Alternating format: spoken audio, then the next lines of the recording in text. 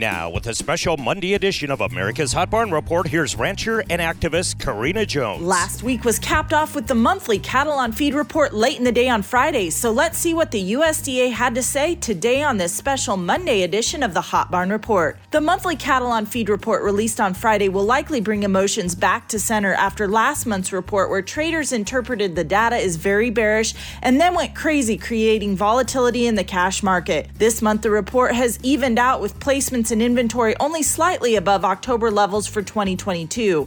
Cattle and calves on feed for the slaughter market in the United States for feedlots with capacity over 1,000 or more head totaled 11.9 million head on November 1st, 2023. The inventory was 2% above November 1st, 2022. Placements in feedlots during October totaled 2.16 million head, 4% above 2022. But I think it's important to zoom out and widen the lens to get a truer sense of what is going on.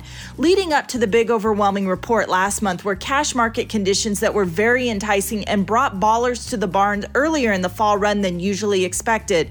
These lucrative feeder cattle markets, coupled with some parts of the nation still under drought conditions, led to feeder calf movement that had to be flushed out somewhere in a USDA report, and that is what we saw.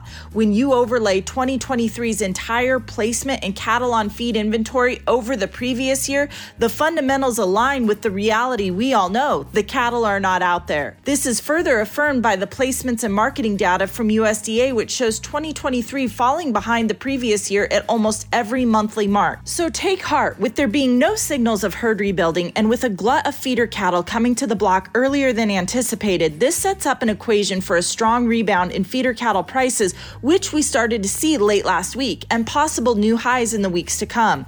If corn can stay cheap to moderate and we can continue to buy weeks of favorable cattle feeding weather in the Midwest, then there should be some strong competition for feeder cattle firing up. Hey, didn't I just draw out every cattle feeder's dream scenario? Speaking of dream scenarios, if you're in the market for top quality bred stock, you'll find them today at Torrington Livestock. Stock cow complete dispersions from Pick and Paw, Y3 Forbes, Verchilli, Stamen, and Beck. Big runs of bred heifers with complete vaccination and health programs from Oshner Roth, L&M, and Sidwell, and many more. Loads of mature bred cows coming from True Ranches, Little Jenny Ranch and Faith Hamlin, Sandstone Ranches, and Frontier Land Company, with so many more. Pot loads or trailer loads, you'll find them today at Torrington Livestock. Long strings of bred cattle and high-quality feeder calves hitting our hot barns for their Thanksgiving week specials. Be there at Stockman's Livestock, Lemon Livestock, North Platte Stockyards, St. Onge and Newell, Platte Livestock Market, Tri-County Stockyards, Torrington Livestock, Creighton Livestock Market, Bassett Livestock Auction, Mobridge Livestock, Ogallala Livestock Auction Market, and Presho Livestock. Catch them all on cattleusa.com.